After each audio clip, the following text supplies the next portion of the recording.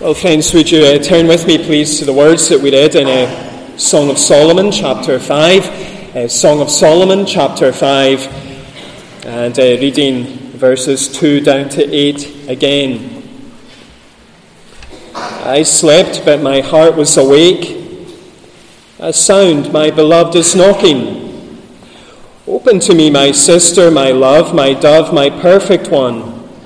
For my head is wet with dew, my locks with the drops of the night. I had put off my garment, how could I put it on?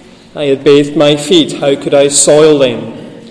My beloved put his hand to the latch, and my heart was thrilled within me. I arose to open to my beloved, and my hands dripped with myrrh, my fingers with liquid myrrh, on the handles of the bolt. I opened to my beloved, but my beloved had turned and gone. My soul failed me when he spoke. I sought him, but found him not. I called him, but he gave no answer. The watchmen found me as they went about in the city. They beat me, they bruised me, they took away my veil, those watchmen of the walls. I adjure you, O daughters of Jerusalem, if you find my beloved, that you tell him, I am sick with love.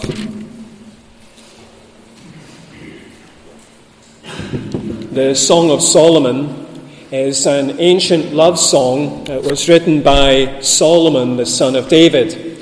It's a song which celebrates human love, the love between a man and a woman. It's a song that celebrates royal love, the love between King Solomon and his Shulamite princess, his Shulamite bride. And it's a song which celebrates divine love, the love between the Lord and his people. And today we're going to be considering this fifth chapter of this song as we prepare our minds and as we prepare our hearts for coming to the Lord's table tonight. This morning we're going to consider verses 2 down to 8 under three headings: the approach, the absence, and then the appeal. First we have the approach. Look at verses 2 and 3. Here the bride focuses on the approach of her beloved. In verse 2, the bride records her beloved's approach. We can begin by noting where the bride is. She's sleeping, but at the same time her heart is awake. She is half awake, she is half asleep. She is drifting off, but her mind is still alert. Her mind is still active. And we can note what the bride hears in this condition. As she is drifting off to sleep, she hears a sound, and she recognizes it to be the sound of her beloved knocking.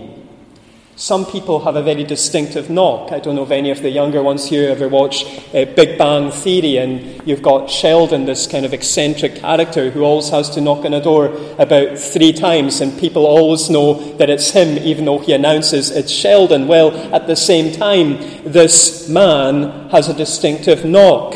And as soon as the bride hears the knock at the door, she knows that it's him. But she doesn't simply hear her beloved knocking, she also hears him talking. He is appealing to her to open the door, to let him in. And as he appeals to her, he addresses her using the most elevated of language. He calls her my sister, emphasizing their close relationship. He calls her my love, emphasizing his deep affection. He calls her my dove, emphasizing her gentleness and grace. And he calls her my perfect one, emphasizing that as far as he is concerned, she is flawless. And as he stands knocking, he announces that his head is wet with dew, his locks with the drops of the night. He has not come to her on a nice, cool morning. He has not come to her on a warm afternoon. He has not come to her on a dry evening. He has come to her on a cold and damp night. But nothing and no one will hinder him. Nothing and no one will hold him back. Nothing and no one will keep him from her. Then in verse 3, the bride records her attitude to the beloved's approach. As she has just heard this most beautiful request, her beloved has appealed to her to open the door. He has addressed her as my sister, my love, my dove, my perfect one, and he has announced that not even a cold and damp night is going to keep him from her. And this beautiful request is met with a blunt refusal. The bride tells him that she has put off her garment and is reluctant to put it on again. She tells him that she has bathed her feet and is reluctant to soil them. She has gotten ready for bed and she can't be bothered getting up. can't be bothered crossing the floor, can't be bothered opening the door, can't be bothered spending some quality time with him. She says, now isn't a good time for me, maybe tomorrow, maybe another day. Now, friends, as we consider these verses, we're being reminded that the Lord desires communion with his people.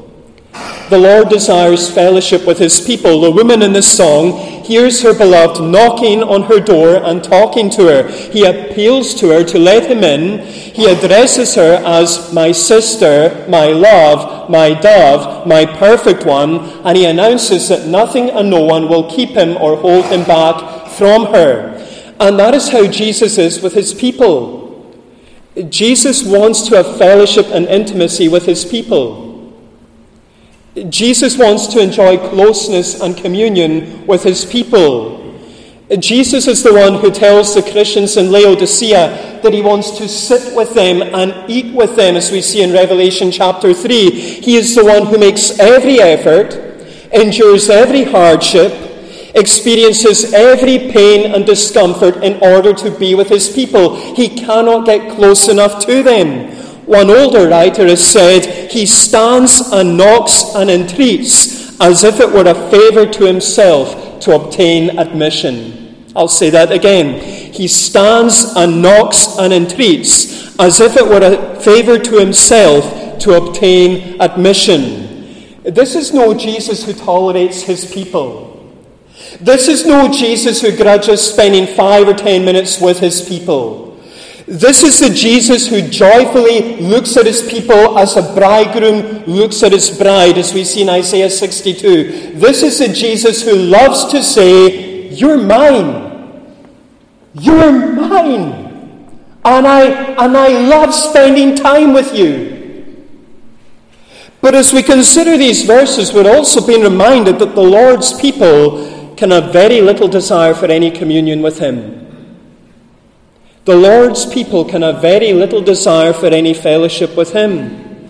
The woman in this song hears her beloved's request to let him in, and she refuses. She tells him that she has gotten herself washed and gotten herself ready for bed. She is saying to him, now isn't a convenient time.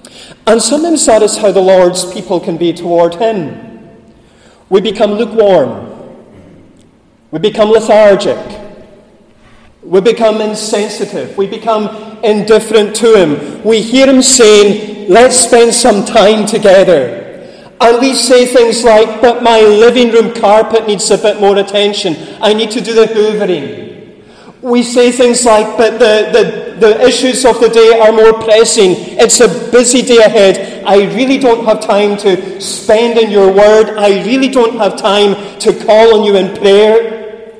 We say things like, but my social media account is so interesting. Just let me spend that time on Facebook. Let me spend that time on Instagram, and I'll give you 5 minutes at a push. We say things like, I'm just too tired. I've had a busy day. I've had a busy week, and maybe I'll spend time with you another time. Like the woman in this song, we can come up with all manner of reasons and excuses for not spending time with Jesus. And you know what, friends? I know that I am speaking to at least one person in this room. And I know that person very, very well. And that is myself. But I wouldn't be surprised if I'm addressing others in this room as well. Sometimes we can just be too busy to spend time with Jesus. But we move second to the absence. Look at verses 4 down to 6. The bride now focuses on the absence of her beloved.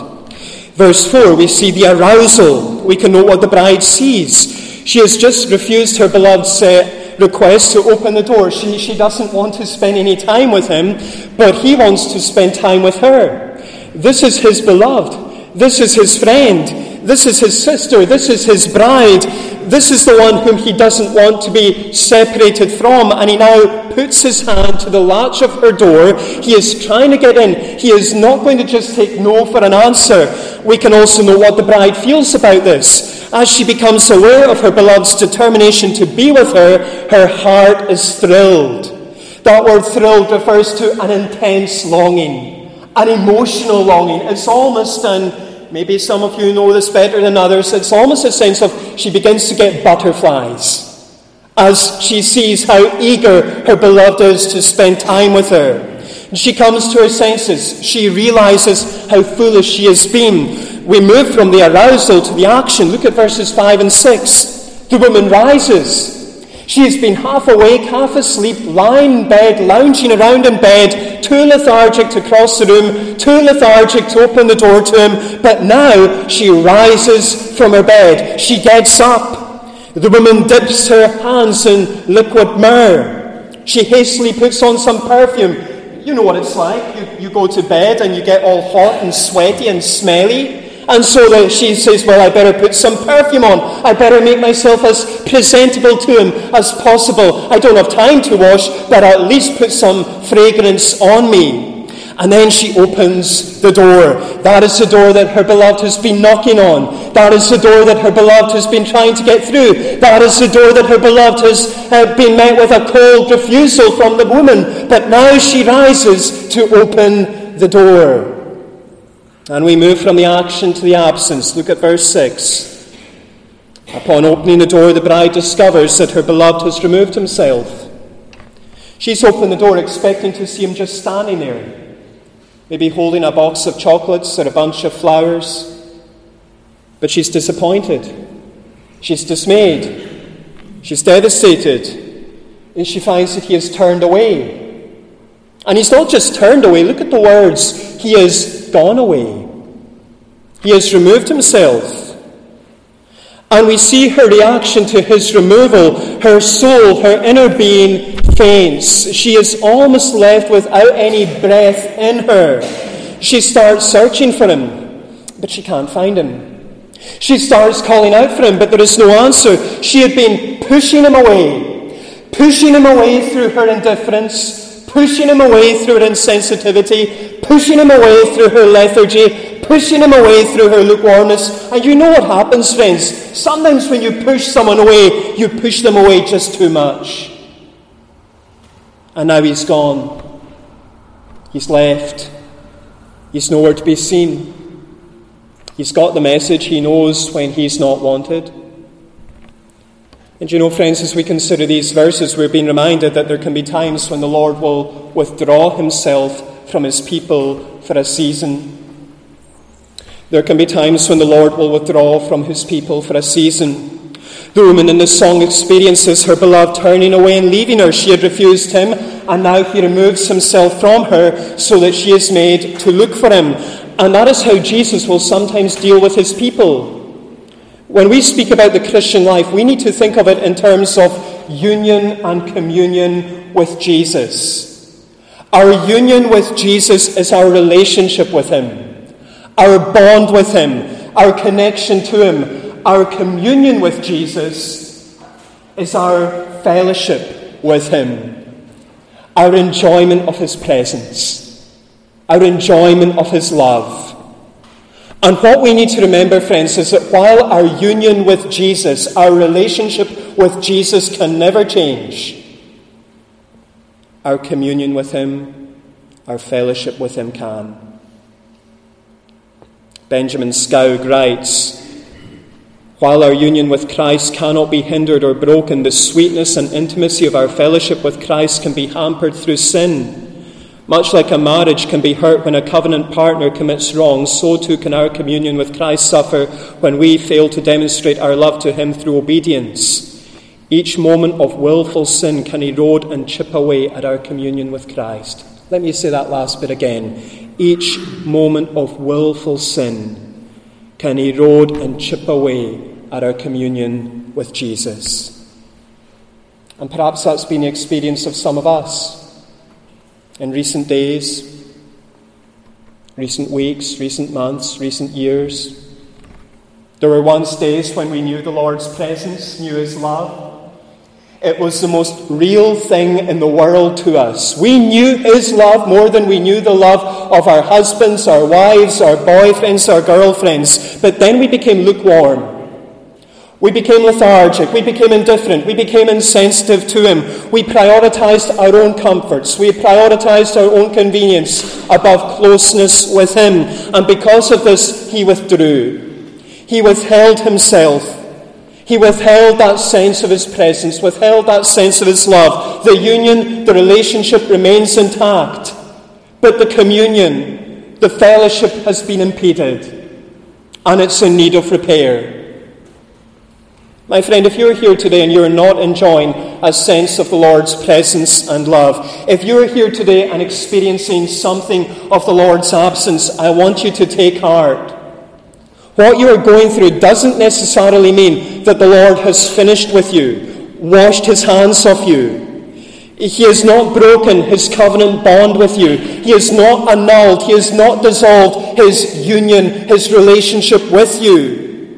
Julian Hardiman writes, that sense of absence is given to you by the Lord to make you seek after him all the more because you feel so incomplete without him. Are you feeling his absence today? Are you feeling a sense of a loss of fellowship? If you are, friend, then let this passage encourage you to seek after him. Let this passage encourage you to call out for him. Let this passage encourage you to do all that you can to see your communion, your fellowship with him repaired and restored. It's awful, isn't it, friends? I've known it, and I'm sure most of us have known it at times, that we know that we are united to Jesus. We know we're in a relationship with him. But we don't enjoy it. We don't feel any fellowship. Third and finally, we come to the appeal. Look at verses 7 and 8. The bride now focuses on her appeal concerning her beloved.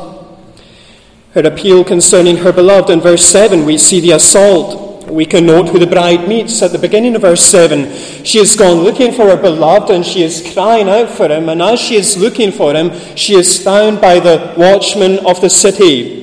And we can note not simply what the bride meets, but also what she experiences. The watchmen beat her.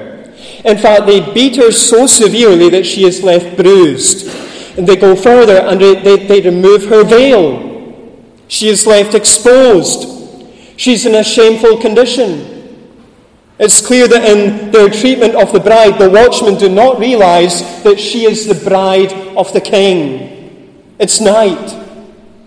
The only women who went about the streets at night were prostitutes.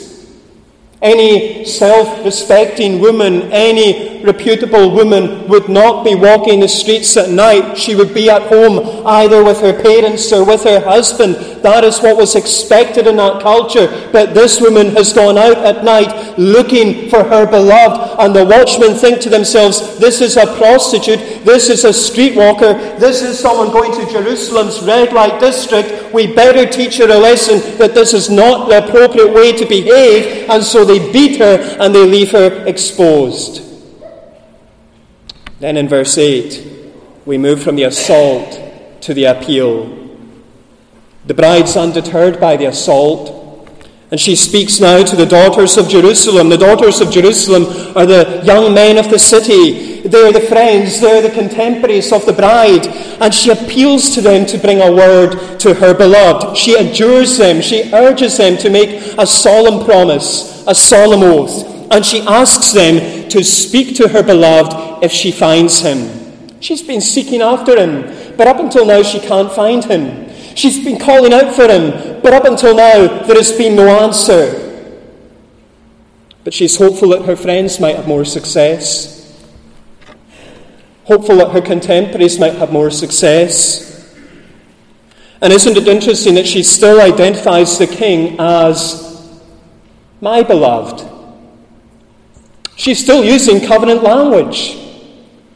She's still using marriage language. She recognizes that her communion with the king has been broken, but she also recognizes that her union with him, her marriage to him, remains intact. And she tells the daughters of Jerusalem what they are to say if they find her beloved. I was telling my dad today I was going to quote a Bob Dylan song at today's service, that it would be the first time maybe the High Free had ever heard Bob Dylan on a Communion Sunday. And in 1975, Bob Dylan recorded the album Blood on the Tracks. It's an album where he describes his estrangement from his wife Sarah. And on one of the songs he sings, it's maybe my favourite Bob Dylan song of all time, "If you see her, say hello. She might be in Tangier. She left here last early spring, is living there, I hear. Say for me that I'm all right, though things get kind of slow. She might think that I've forgotten her, don't tell her. It isn't so. We had a falling out like lovers often will. And to think of how she left that night, it still brings me a chill. And though our separation, it pierced me to the heart. She still lives inside of me, we have never been apart. If you see her, say hello." And here we find the bride speaking to her friends, speaking to her contemporaries and saying to them, "If you see my beloved, tell him that I am sick with love. Tell him that I am fainting, that I am failing, that I am falling apart without him. Tell him that I cannot go on without him. Tell him that life simply isn't worth living when he is absent, when he's not around." And the stage is now set for what will follow in verses 9 through to 16 that we'll focus on this evening. But as we consider these verses, we're being reminded about the importance of appealing to others to pray for us when we're aware of the Lord's absence. The importance of appealing to others when we are feeling the Lord's absence. The woman in this song appeals to the daughters of Jerusalem. She tells them that the king is still her beloved. Yes, she's been behaving in a wrong way. Yes, her behaviour had seemed to suggest that there was no relationship between them. But he is still her beloved. And she asks them to tell him that she is sick with love, that she is a broken shell, she is a broken shadow of all that she had once been without him. She wants him, she needs him, she misses him, she loves him, and she is asking them to bring her case to her beloved. If you see him, say hello. If you see him, tell him, I am sick with love. And that, friends, is what we are to do when we are aware of a breach in our communion with Jesus. Do you know what, friends? There is always a danger that when a Christian is aware of a break in their communion with Jesus, that they begin to break off having communion with the Lord's people. I know that. I see it happening. People who feel that the Lord is absent, and so they begin to absent themselves from his people. But this song gives us an example and an encouragement to go to the daughters of Jerusalem. Go to Christian friends. Go to brothers and sisters in Christ. Go to partners in the gospel, saying to them, pray for me.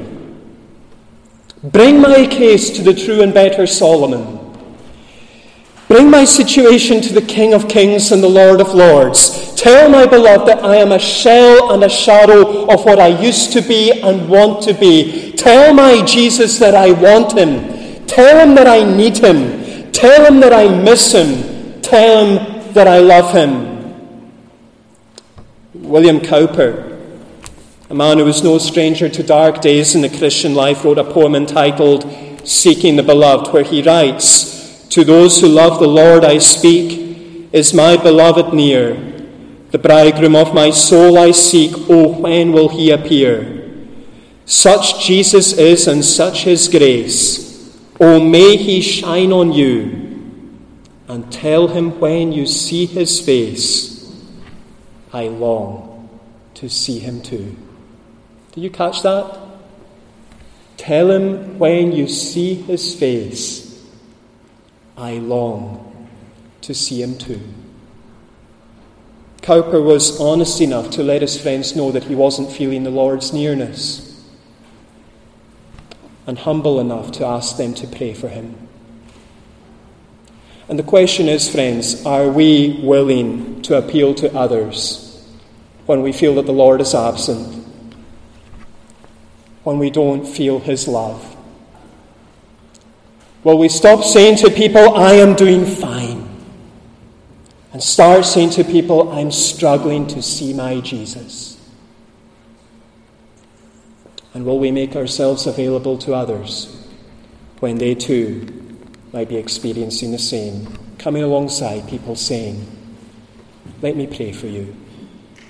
Let me bring your case to Jesus.